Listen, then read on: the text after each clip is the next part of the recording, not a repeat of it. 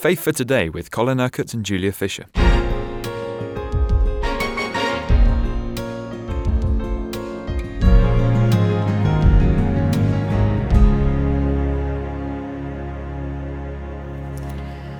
We've reached Psalm 116 on our quest to find out as much as we can about the character of God.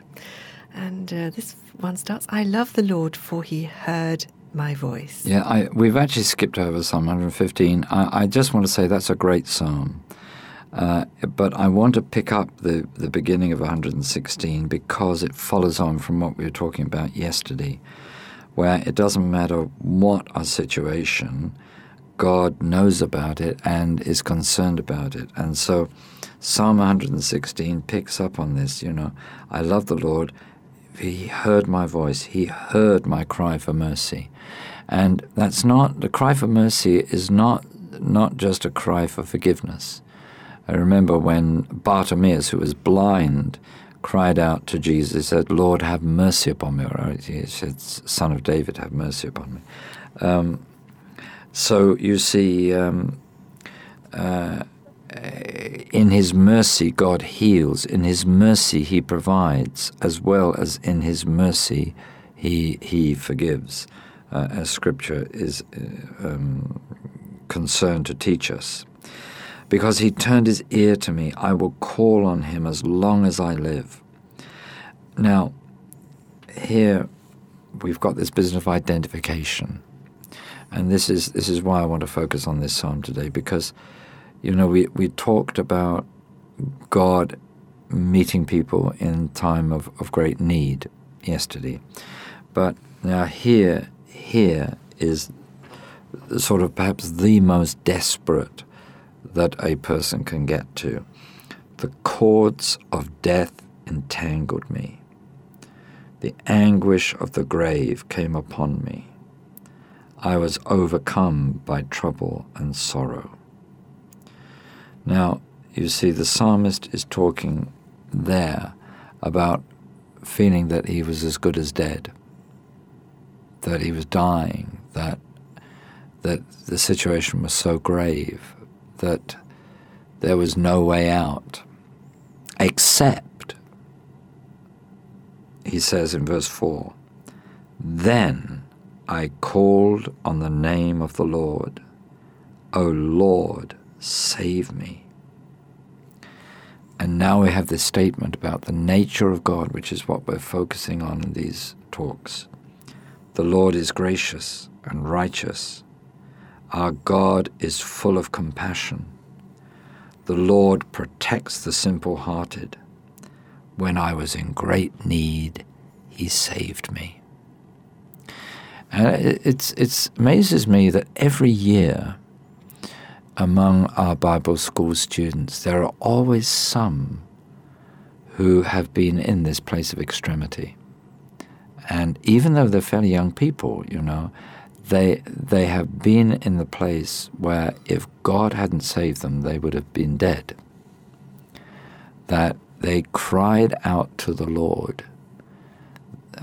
They weren't great believers necessarily, mighty men and women of faith. They weren't perhaps very knowledgeable in the things of God, but they just cried out to God. In their desperation. In their desperation. But they cried from the heart.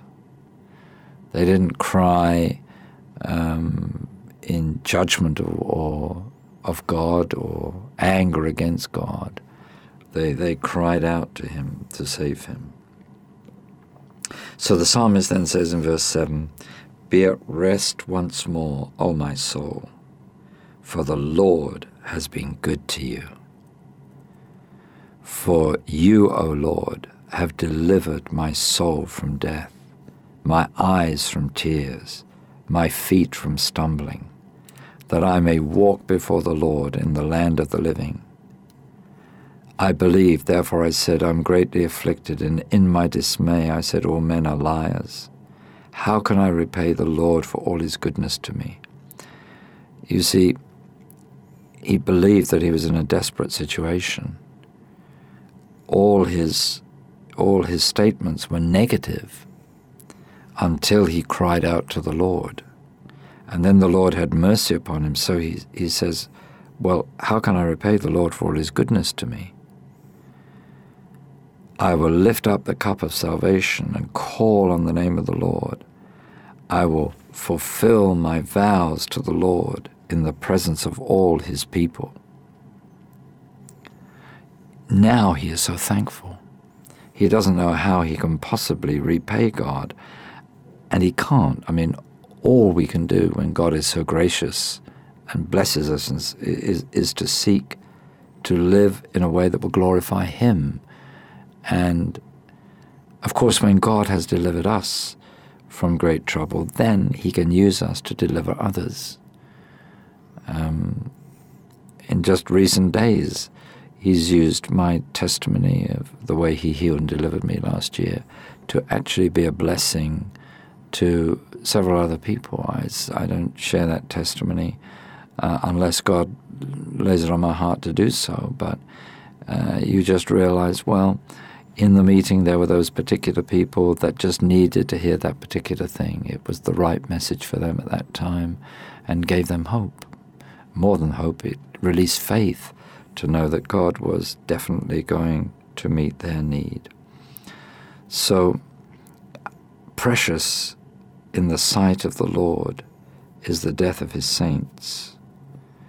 Now, you are a saint of God, and God is going to preserve and keep you in this life to fulfill all his purposes for you. When the time of your death does come, to God that's not going to be a disaster.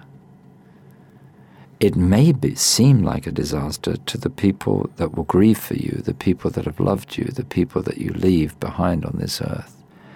But as one who belongs to the Lord, in his sight, your death is precious, because it's going to release you into the greater revelation of God that you will have in heaven, in glory, with him for all eternity.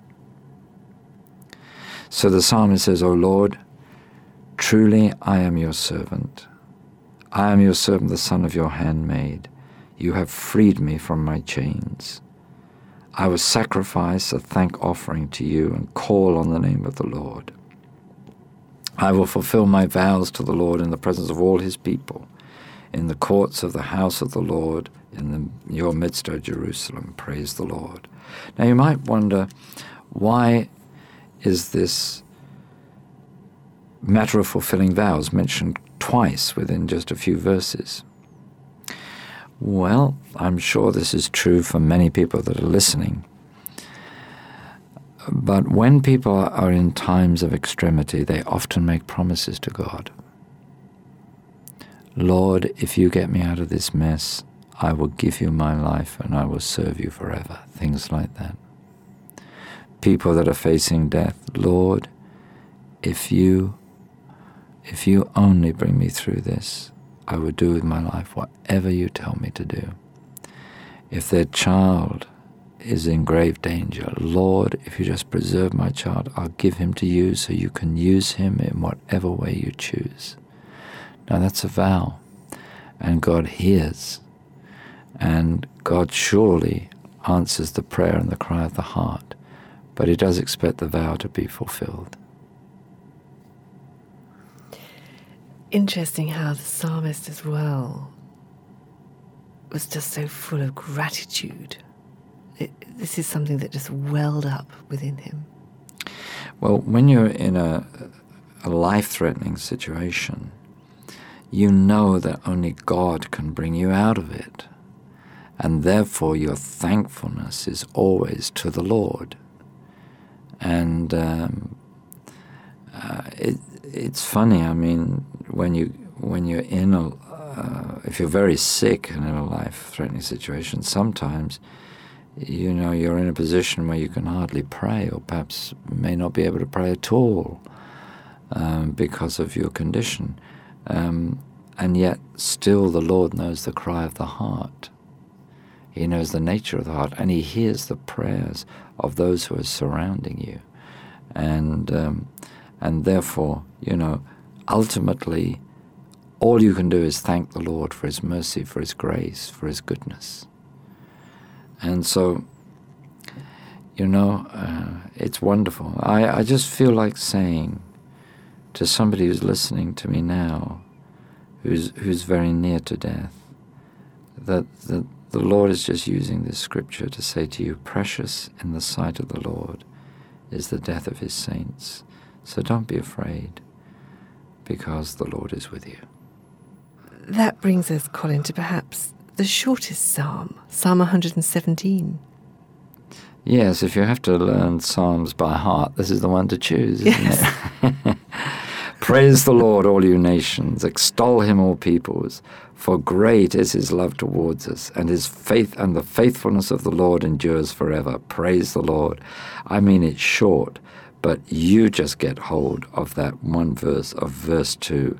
And I mean, your life can be impacted by the truth of God in wonderful ways. Make it personal to yourself, you see. Great is His love toward you, and the faithfulness of the Lord endures forever. He loves you. He's faithful towards you. He will hear the cry of your heart. He will answer you. He will be faithful to the promises He's given you. And in the end, you will just know the victory of God in this life and for all eternity. You've been listening to Faith for Today, presented by Julia Fisher. This program is sponsored by Kingdom Faith. For further information, visit our website, kingdomfaith.com.